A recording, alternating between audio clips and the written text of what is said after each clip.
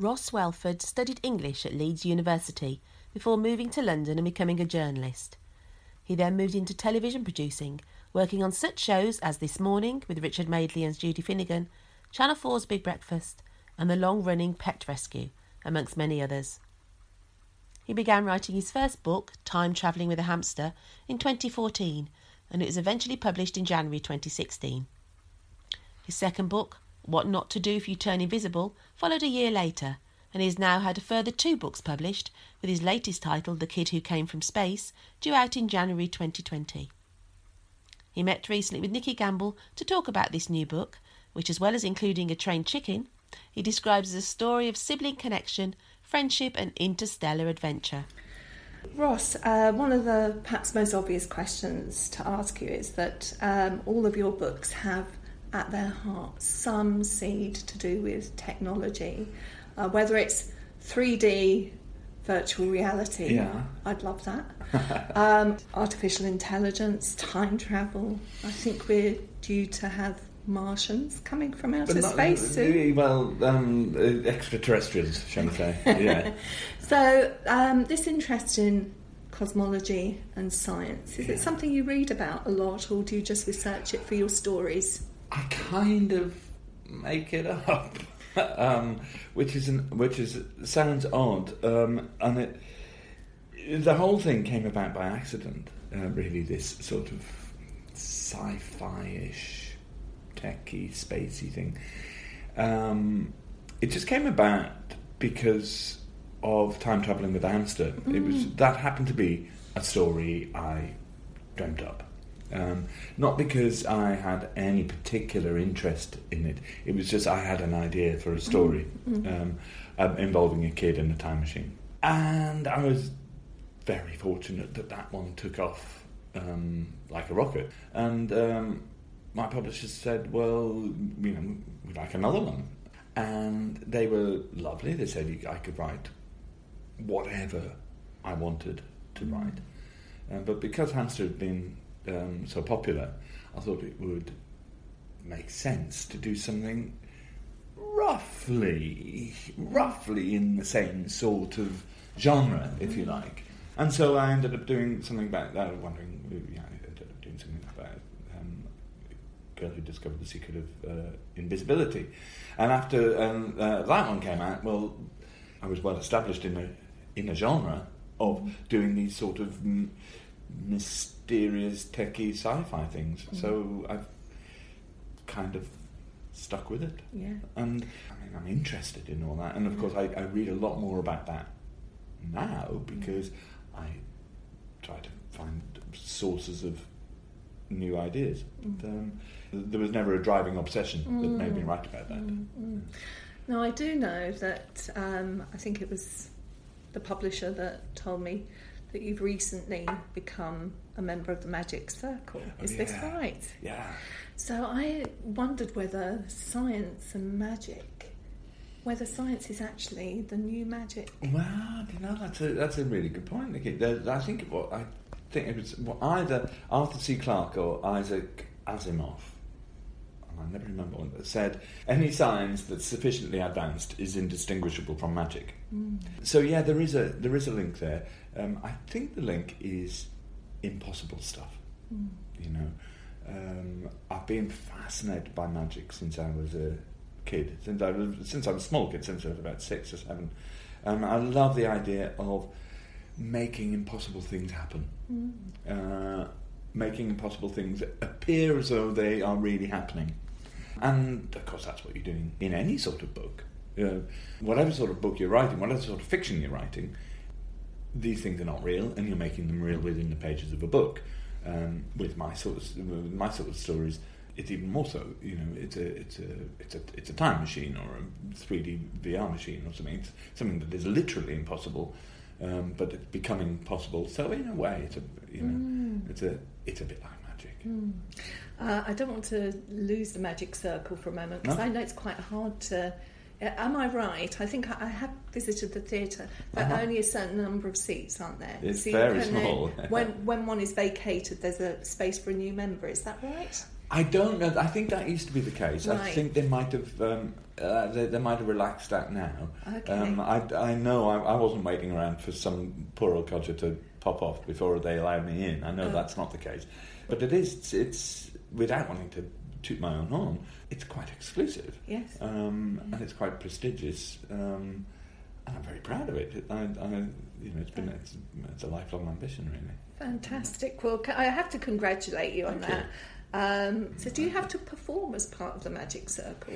You don't have to. I mean, in order to be accepted as a member, you have to do an audition. And again, you don't have to be brilliant. I think they want to know that you're competent, and that when you go out and perform, with people knowing that you're a member of the Magic Circle, that you're not going to shame them. Mm-hmm. So yeah, you do have to do an audition, and you have to promise not to tell the secrets. Of course, and I would never press for any of those secrets. Anyway, back to the other kind of magic, because writing is, as we've said, it's a kind of magic. They're black marks on a page, but actually, I find that in itself amazing, that from a few black marks on a page you can create these images that are in people's brain. What could be more magic than that? That's right, yeah. I mean, I used to do this thing in my talks, and it's still in there as one of the talks, the idea of, you say, a black mark, what we would read as DOG, and it looks nothing like a dog, but when you see it, and from about the age of 3 or 4 or 5, people can do this. They see that, and then they get an image in their head of a dog. That's a kind of magic, I think. And in your book, The Dog Who Saved the World, my dog is probably different to the other dogs that other people see. Yes. Yeah, it's fascinating. I think one of the things that I really admire in your writing is, really, in spite of these big ideas in there, a lot of it is quite ordinary. It's everyday. It's page-turning stuff. And that also, to me, is a kind of magic, that you can keep people turning the page with something that seems to be every day, but there's always this one really big idea in there. Yeah, it's a funny thing, isn't it? It's not something I try to analyse too much, just in case it gets in the way and I stop being able to do it. But I know what you mean. I allow myself one massive implausibility, which would be a time machine, or in the next one, an alien coming to Earth. I allow myself that one thing, but if my readers are to swallow that, everything else has got to be pretty much as mundane as possible. The relationships among the characters have got to be recognisable and real. Their home life has got to be real. Their school life has got to be real and very, very contemporary. And I suppose that's what I try to do, if anything. Well, what it does is it makes that implausibility that you're talking about more plausible because of the ordinariness that surrounds it. Well, you're very kind. That's what I try to do. And, there's a fantasy writer, a great fantasy writer, you probably know, Alan Garner. He once said that if you put a mandrake in some kind of fantasy land, then it's not that scary, but if you put a mandrake roaming the hills of Cheshire, then you intensify that. There you go. That's exactly it. Listening to you talk, it doesn't sound as though you come from the northeast, but obviously, having read your biography, I know that that's where you come from. Ray Pet, I've gone all posh now that I've lived down here for so long. I just wondered whether, because your books are often set in that northeast Whitley Bay area.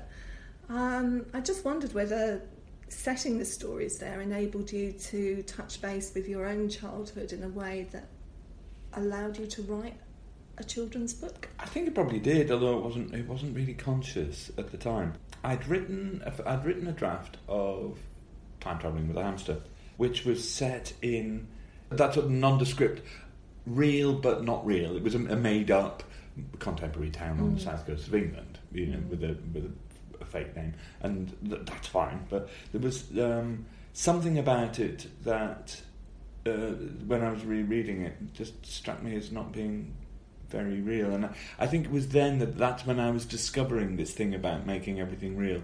And I described this town using a mental map, if you like, of where I'd grown up. So in my head, as I was reading it, it was Cullercoats, where I'd grown up in the northeast. And I just ended up thinking, like, what if I just make it Cullercoats, move everything up to the northeast? And once I did that, suddenly it was like removing a veil from the story. Suddenly you could see it clear. I thought, oh right, this really, really works. It gave it a colour. It gave me an excuse to make some of the characters Geordie, which is quite fun. The hamster, which in the book is called Alan Shearer, in the first draft was Eric Cantona. Now, for some reason, Alan Shearer is much, much funnier, you know. And so I just did it. And also because there's not that many books set in the northeast, it made it a little bit more distinctive. So I've just carried on doing that. I felt very, very comfortable. When I started doing the second one, Invisible, I thought I didn't want to make it the same, so I set it somewhere else. And as soon as I changed it again, it was like putting on a comfortable pair of shoes. I thought, nah, I'll do it in the northeast again. And so again, once I've done two, I thought, right, okay, this was now becoming a thing. Yeah. Do you spend much time there now, or is that? Yeah, I do. I've got family up there, so yeah. I'm still very connected with the area. Yeah. And my Geordie accent comes back much more when I can up there. Like that's important. That's supporting Newcastle United. So while we're talking about things that you feel comfortable with, I wanted to talk a little bit about the voice that you use as well, because I think all 4 novels so far have been written in the first person. And the 5th one. Yeah. So is that, again, something you now feel really comfortable with, and you move straight into the first person, or do you have to think about it with every new book? I tend to go straight into it now. I started off doing first person because I read Wonder by R.J. Palacio, and I'd had this idea for a book, and I couldn't get into it. I couldn't work out how to write it. The idea of me as a middle-aged man writing with the voice of a child had just never occurred to me. And then I read Wonder, and R.J. Palacio writes as Augie, and I thought, she can do it. You know, maybe I should have. And as soon as I started writing in the first person, I found my voice. So when it came to the second one, I thought, right, I'll stick with that because that worked. And so the second one, it turned out fine. And so it came to the third one, and I thought, do I need to get stuck into this first person thing? So there's a whole section of the 1,000-Year-Old Boy written in the third person, which I had to lose at the edit. It was a whole lot of backstory, which was fun, and I might actually go back to it as a prequel at some point. So that then became a first-person book, but written with 2 voices, two separate voices in 1,000-Year-Old Boy. And that's when I thought, okay, this is what I do now. This is what, and I'm not ruling it out, but I quite like it. It's sometimes a bit limiting. Well, what do you think the limitations are? Well, the limit is that you've only got one point of view. But the good thing is that it's very immediate, you know, and it sometimes having limitations on how you go on your point of view can sometimes be a benefit. It can save you from going off into other directions that may not help your story. And I just think I'm in good company, you know.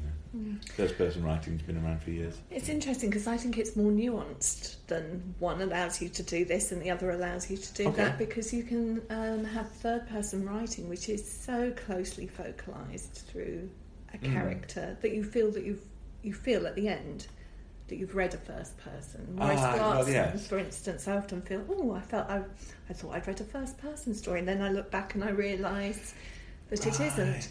And actually, one of the things that you do that I think is, even though it's written in the first person, that somehow, and I think it's magic again, you allow the reader to know more than character, and that's quite Well, that's amazing. great. I don't know how I've done that. Again, don't analyse it too closely. No, but it's good stuff. Well, So. that's nice. Thank you. A couple of things that I wanted to pick out about things that you've said. I think this is from Time Travelling with a Hamster. Yeah. One of the characters says you're at liberty to follow your heart, but that's not always the best option. Oh, yeah. Do you think that that's true of your characters, that sometimes they get into trouble by following their hearts rather than their heads? Yes, very much. I think that's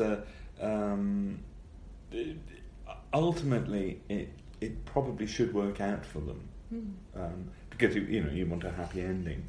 But I think children about 10 or 11 are it's my favourite age for children, because they're on this cusp of discovering all. Certainly in the UK, it's when we change schools. And kids of about 10 or 11, they know that they're about to stop being children.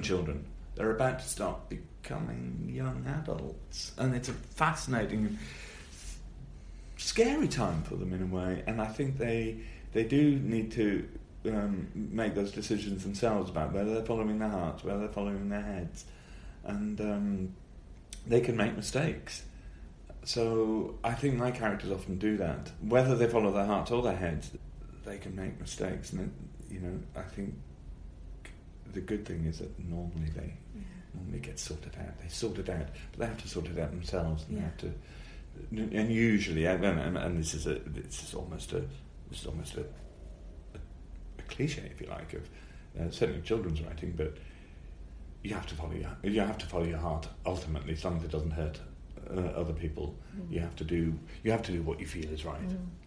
And then I suppose closely related to that is the notion that you don't need a big villain for bad things to happen.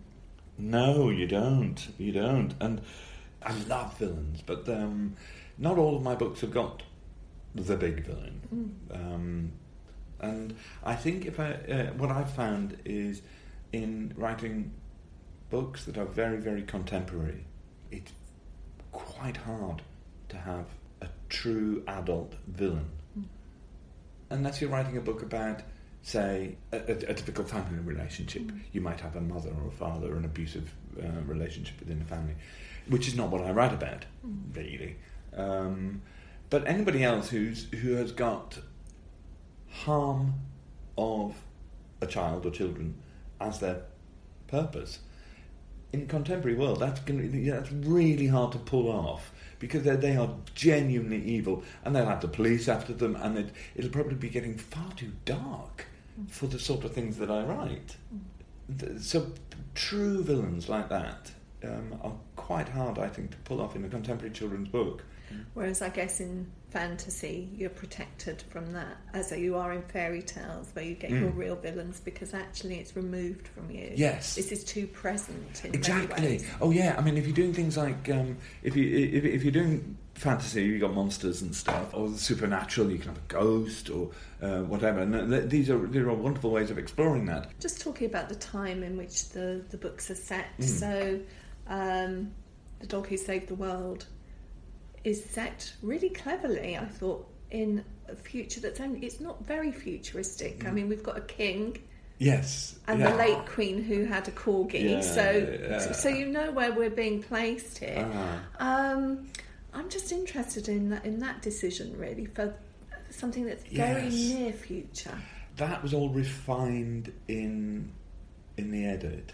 I knew that I needed it to be in the future, because it was there was technology that was more advanced than if you haven't, say, people who haven't read the book, the plot revolves around a mad scientist who develops a virtual reality space, a massive dome that can create a 3D version of the future using massively powerful computer technology. So in order for that to be basically plausible. It can't be right now, because we know that. But I wanted it to be as close as possible to now, so that it didn't become distancing. So in my head, it's about 10 years from now. So recognisably now-ish, we have a king. Now that's going to prove wrong. And we're back to a female Prime Minister as well. Is there a female Prime Minister? Okay, back to or maybe we had a female Prime Minister when you were writing it. Yeah, we did, actually. Yeah. So there's things like free taxis everywhere, free bike hire, and then that was something that happened when I was writing it. Suddenly London got free bikes. I thought I was on the right lines for that. But of course, this is what good science fiction writers do. They, if you think about people like Jules Verne, their technology is just a little bit advanced of the real. Exactly. time, Yeah. So I wanted to be. I didn't want it to be too far in the future that it became off-putting, I suppose. So we do have a new book coming in January, and I think you're probably far enough on in the process to not feel too bad to tell us a little bit about it. I'd love to. It's called The Kid Who Came from Space, and it starts with a child gone missing. A 12-year-old girl called Tammy has gone missing one Christmas Eve. From a small village in Northumberland, real place called Kielder. Near the forest. It's very near the forest and near the reservoir. And this all happens over Christmas, and it's horrible. It's and getting the balance of that right was quite tricky, and it's all horrible. Her twin brother goes out fishing with a friend to try to take his mind off it, and they meet an alien who tells them, do what I say and you might get your sister back. Don't tell anyone or you'll never see her again. And so that sets up this dilemma for Ethan, who's the twin boy. Can he tell the secret of having met this alien? No one's going to believe him anyway. It comes up with that thing that I've played with before about children having to keep secrets from adults. And very often, I think, they tell the adults the secret anyway, but it's so outlandish that the adults won't believe them. So they are set in train this massive adventure where this small, hairy, humanish alien is trying to help them to get Ethan's sister back, which has been abducted, and the thrills ensue. So the rest we'll have to read for ourselves. Yeah, it's but this is one that really, really excited me. When I finally realised what the idea was, I started off writing something completely different, and this idea of an alien coming to Earth was in the background of the idea, but I was resisting it. And I was resisting making it the focus of the story because I thought, oh God, it's been done before. I thought of E.T., the movie. Frank Cottrell Boyce had one out a couple of years ago, Sputnik's Guide to Earth. It's not a new idea. An alien coming to Earth is not a new idea. And for that reason, I kept it in the background. And then it just kept coming forward with everything. I thought, right, I just gave into it. And I thought, right, okay, now I'm going to do it. I'm going to do it properly, and I'm going to do it differently from anybody else. And not for me to say whether I've succeeded, but I really like this story, and I think it's original. It's funny in parts, and who am I bigging up my own book?